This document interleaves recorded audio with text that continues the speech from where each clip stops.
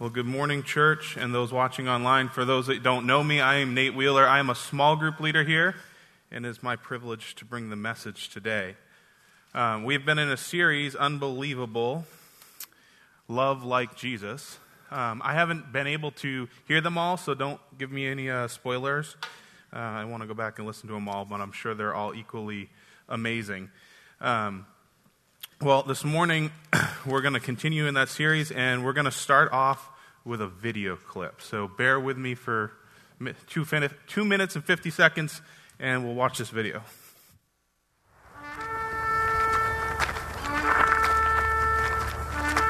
It was almost time for the Passover festival, so Jesus went to Jerusalem.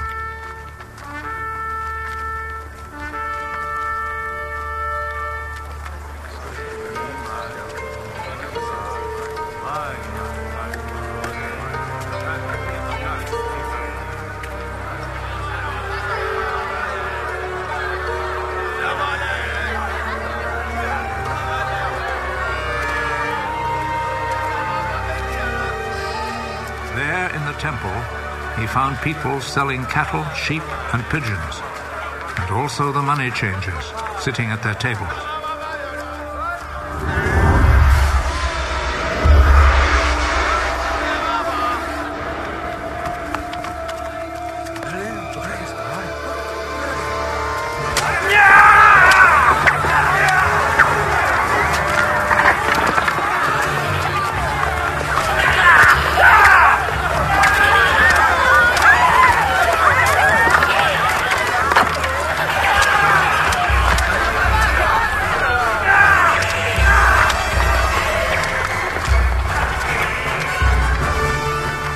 Whip from cords and drove all the animals out of the temple, both the sheep and the cattle.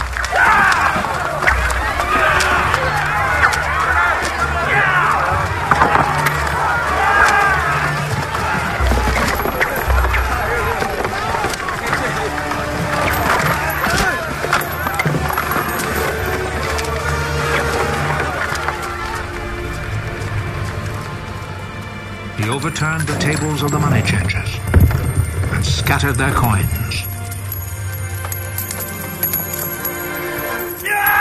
And he ordered those who sold pigeons, take them out of here!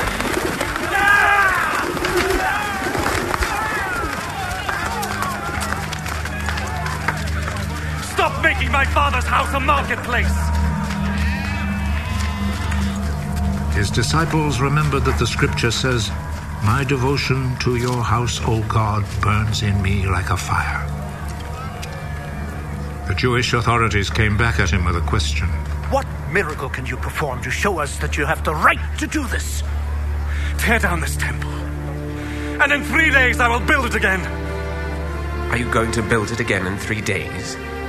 It has taken 46 years to build this temple. But the temple Jesus was speaking about was his body.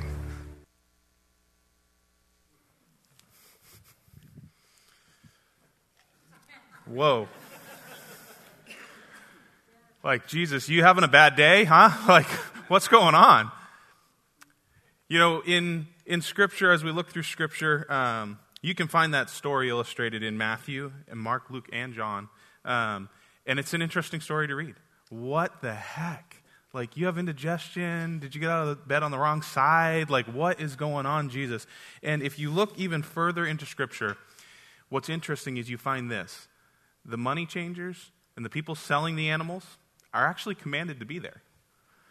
Right? They're commanded to be there for those people that had to take such a long journey, they couldn't take a sacrifice with them to the temple. The priests and everybody were commanded to have those things there so that they could then just buy a sacrifice and sacrifice it. So what is it in this illustration that Jesus is so upset about? Well, see, it's not just what you do that's important to God. It's how you do it. What is your motive behind doing it? See, these people read the rules and said, I can make money doing this. It's how I play most of my life. I can make money doing this. I turn all my hobbies into money-making opportunities. Josh is laughing. because it's very true. And that's the way I play my game in life, right? I like to dig on machinery, buy machinery. Hey, I could hire this out, right? I take my Tonka trucks to your house. I like to build things. I'll build additions for people, right? I turn all my hobbies into a way of making money, and that's what they did. They said, we'll take your commandments and your rules, and we'll twist them so that we'll make a profit doing what you've commanded us to do. And that's why Jesus' heart is turned. Now you have people traveling from afar, paying far beyond market value to change their money so that they can buy their offering so that the religious organization can prosper. That's why Jesus is angry in this video and in these scriptures. And here's the tail into my message. Jesus' love is sometimes unenjoyable, right? When God loves us, sometimes it's just not pleasant. We don't like it. See, Jesus wanted what was right in the house of the Lord, and the people that were there did not enjoy his love for God's house. All right? They weren't too thrilled with it. I had a great aunt growing up, and she was the sweetest thing in the world. And she would make the best donuts you've ever had. I mean, they were to die for, literally. I mean, she cooked them in lard, so you can't eat too many of them, you would die. But anytime you went to see this great aunt, she's about 4 feet tall, and she'd pull you down, and she'd give you a kiss, but it was not enjoyable because she didn't shave very often. And it was like razor blades on your cheek, right? It was an unenjoyable love. Straight up. Sometimes God's love for us is just not enjoyable. We don't like what he's doing in us. Now, if you're really on the edge of your seat, now's the time to just leave, because I'm going to prove it. Don't turn off the TV at home. Sit up, have a sip of coffee. So let's dive right in. I've never been one for holding back. We won't do it this time either.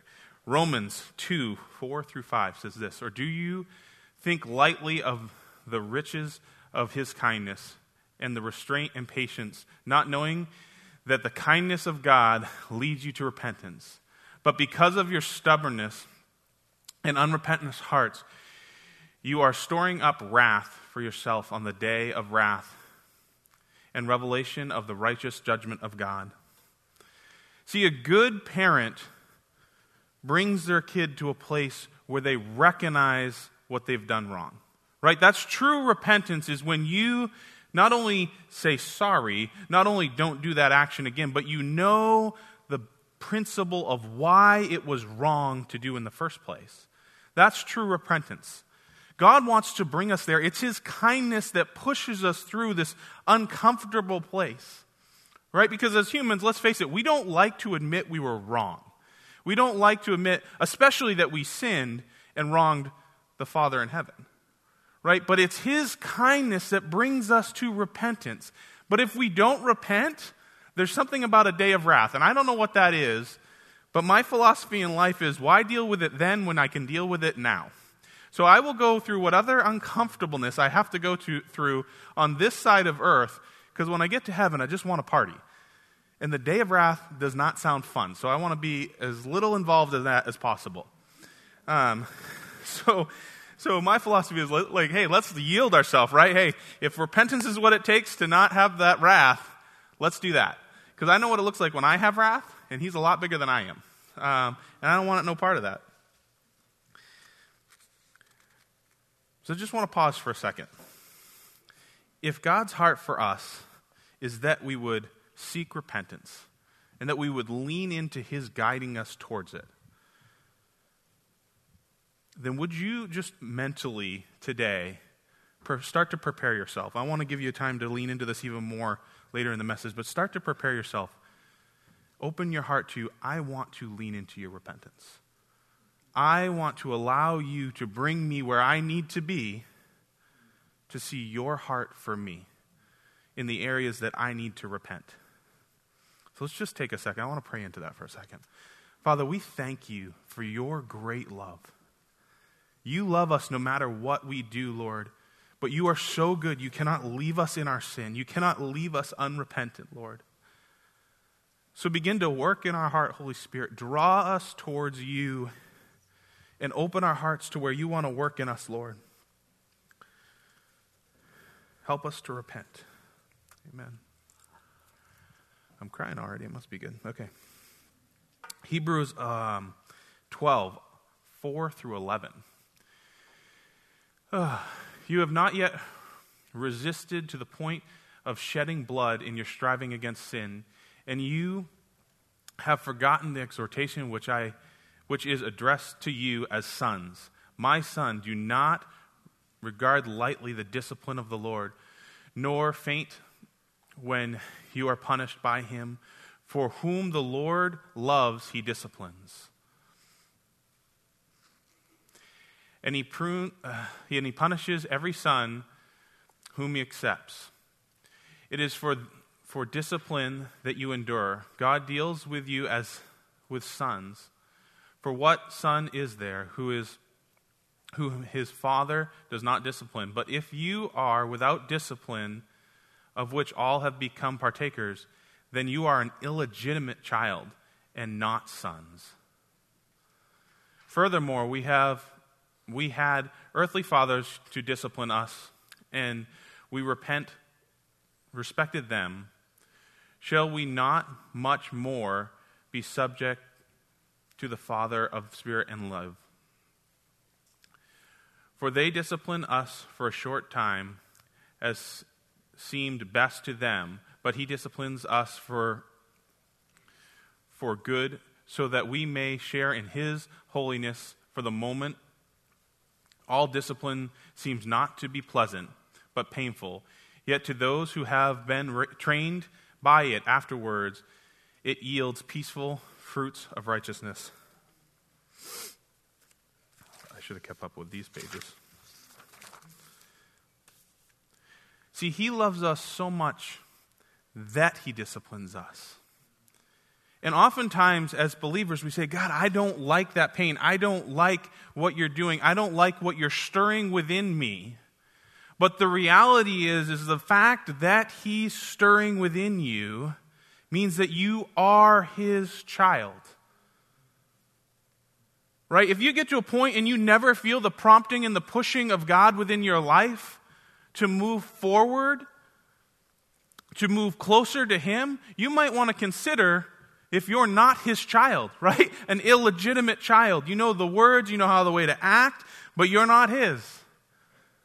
That's a scary, scary thought.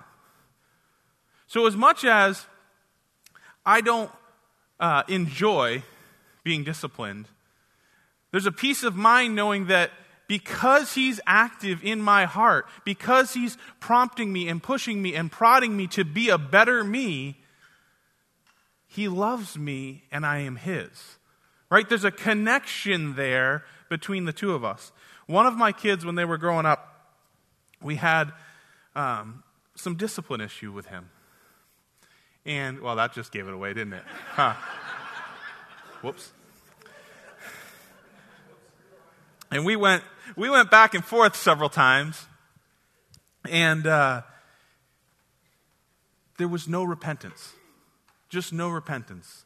And as a dad, I realized we're going back and forth, and we'd go through a discipline process, and we would encourage him that we love him, but this act is wrong, and you need to repent, and we're sorry. And this process was like 2 hours. And over again, we'll go through this process of discipline with him, explaining what he did, telling him you need to repent, over and over and over and over until we got through. But the whole time we were doing this, I remember saying, I am doing this because I love you. I want what's best for you. I didn't necessarily enjoy it. I'm a little weird. I didn't mind it because I know the man that I want him to be, so I will embrace bringing discipline to my children. I know what they can be and what God wants them to be, so I will embrace good discipline in their life, even though I don't like it. I don't like watching my children be uncomfortable. I don't like having to push them away from their sin and towards what God has for them. But see, my discipline as a parent has nothing to do with their feelings. I don't care if they don't like me. I don't care if they say things like, I hate you, or your rules are stupid, or you don't let me do anything. I don't really care. Because I know who they are and who they can be and what God designed them to be as their Father. And I want them to be that. So if they don't like me, tough. I wasn't here to be their friend anyways. I was here to be their father and to lead them into righteousness. I want to see my children grow up to love and serve the Lord, and that takes an effort from me, right? It doesn't just magically happen. That's the way God looks at us, right? He doesn't care if you don't like it. He doesn't care if you're yelling at him. He doesn't care if you're mad at him. He's going to do what is best for you, regardless of how you feel about what's best for you.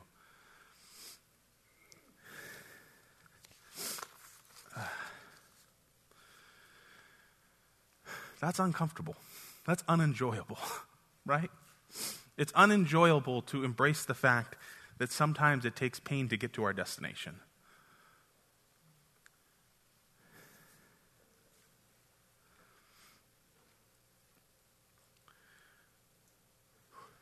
There is some good news about God's discipline.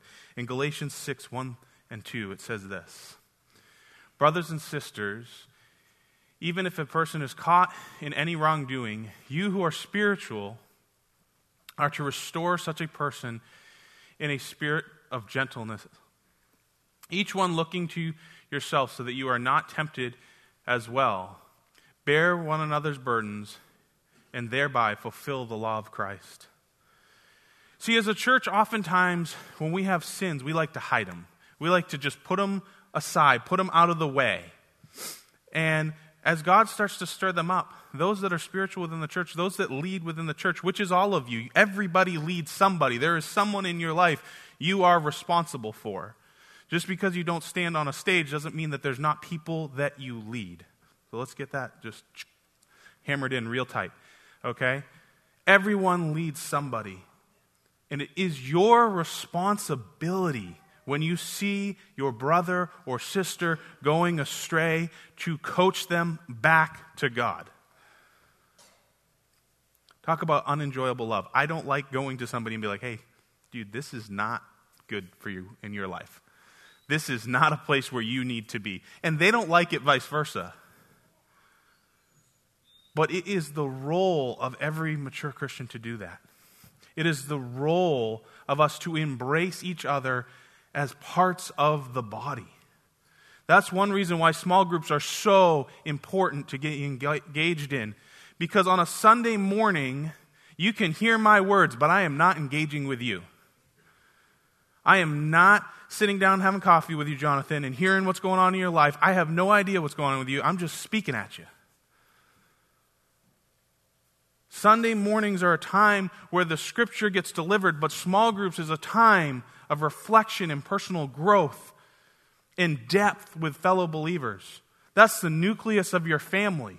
This is like the family reunion with all the aunts and uncles. Some you like, some you don't. Some you sneak out the back door for. Some have sharp whiskers. Like, this is that is. Small groups is the nucleus of your family. And it's the place where you need to engage and invest so that we can help one another grow closer to God, so that we can walk through that unenjoyable love together.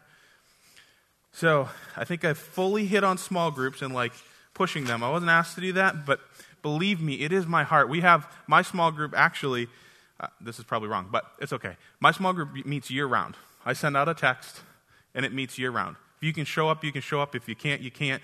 And we just keep going. Because it's so important to me in my life to have a fellow body of believers to just engage with. Because sometimes they challenge me and sometimes I challenge them. And sometimes we just talk about what shoes are comfortable to wear at work. Right, Kevin? Like, it's important to have that godly community. So we never stop. We don't take breaks. People go on vacation and they're not there that week and it's okay. And sometimes it's just me and one other person, and sometimes it's a room full of people, and that's okay with me. So I'm not just plugging small groups. It's like how I live my life. It's so, so important. Let's get more unenjoyable. James 5:16 says this: "Therefore, confess your sins one to another and pray for one another so that you may be healed. A prayer of a righteous person, when it is brought about, can accomplish much." This seems a little contradictory when you read this verse at first, right? We know that if you confess your sins to God, He's faithful and just to forgive you your sins, right? This is not going against that. But most sin is done in private. A matter of a heart, can be actions sometimes, but normally it always boils down to your heart, right? We confess our sins, and Christ forgives us. That's a known fact. But how many times have you confessed your sin, and in the background the devil's going, yeah, but you're still that person. Yeah, but you still have that problem. No one knows about that. And he just starts to churn in the background. Yeah, God forgave you, but you're still terrible. Hey, this is what James is speaking to. And this is why you need a body of believers that you love and trust in a small nucleus. Because when you confess your sins one to another, you say, this is who I am. This is what I have walked through. This is what I am walking through. There is healing brought to your soul because what you have done in the darkness is now put into the light, and the devil can't use it against you. But I'll tell you what, I'm not going to stand on stage and confess to all of you every sin that I've had. Just not going to do that. But I will have coffee with Josh and say, hey, this is what I'm going through. This is where my life is at. What can I do about this? Right? I'll sit down and talk with a Greg, and I put my life on the line to those people. I will be transparent with my life to my small group because I believe in what this scripture says. Yes, God is faithful for forgiving me my sins, but I also want to be healed from them. I want to be moved out of a place where the devil can use it against me.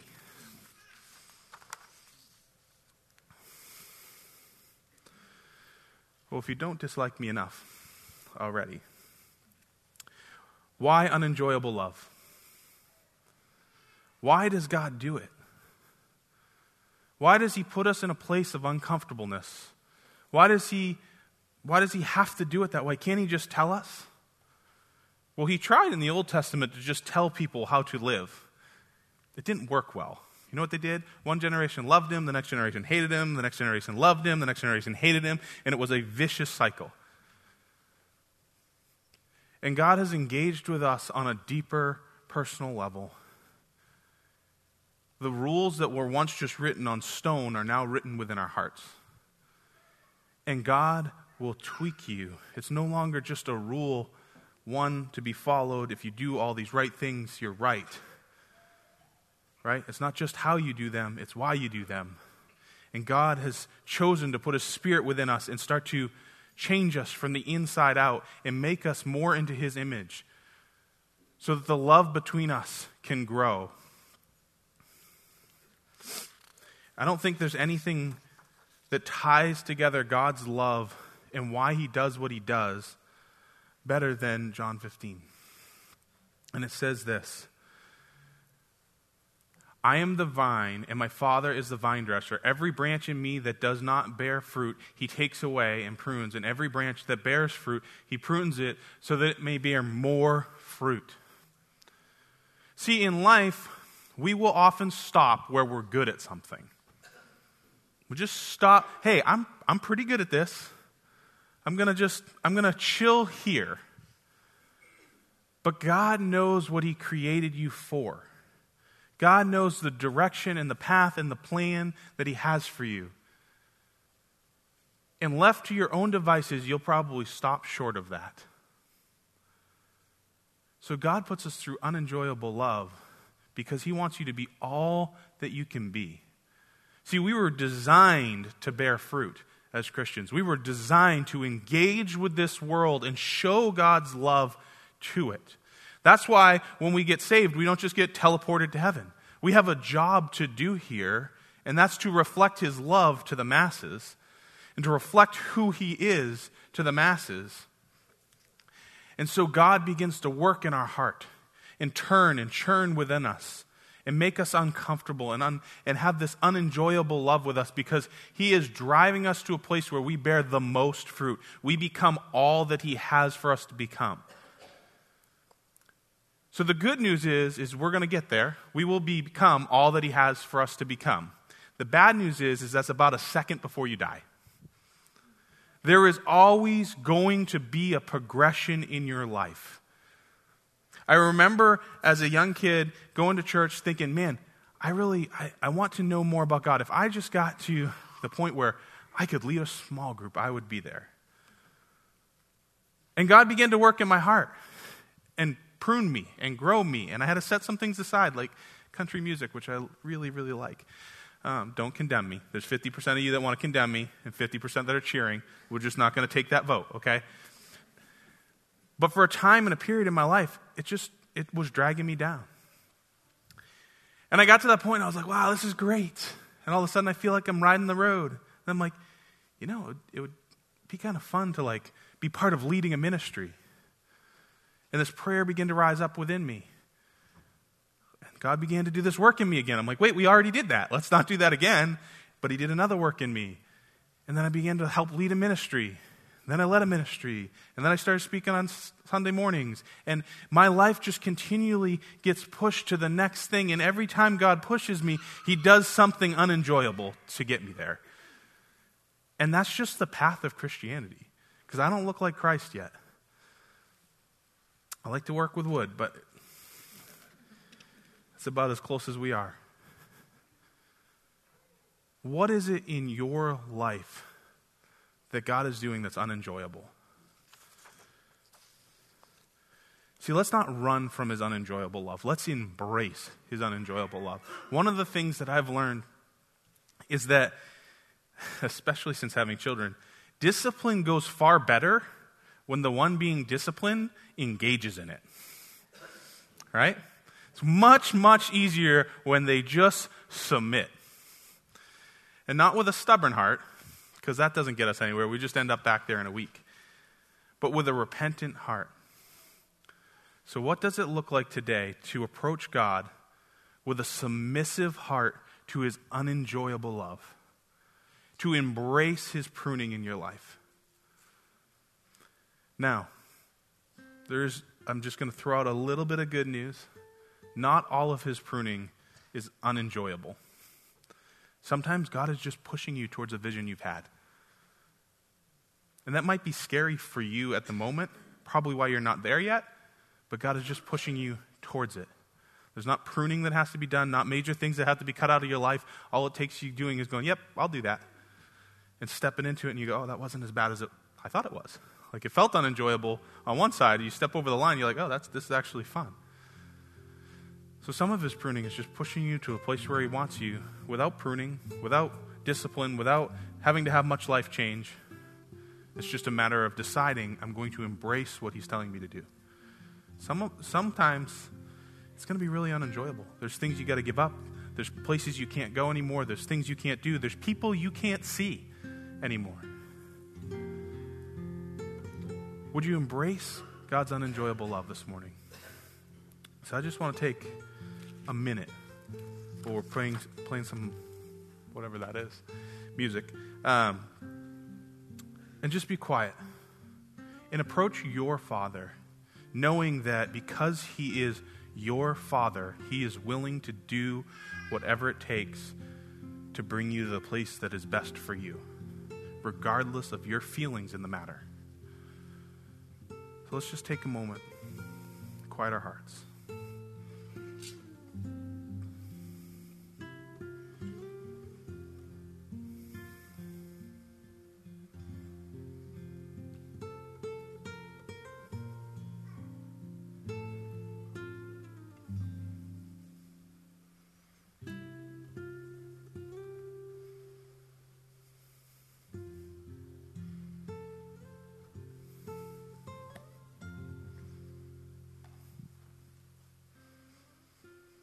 Father, as we close this service, we ask that your Spirit would continue to prompt us, continue to deal with our hearts, Lord God. We embrace your unenjoyable love. We embrace your discipline and correction, Lord, because we are your children. Lord, we ask you to bring us to where you want us to be. We thank you, we praise you, we love you, Lord. You are a good, good Father. In Jesus' name, amen. Well, it was good to be with you today. I am happy to see everybody's faces, and we will see you next week.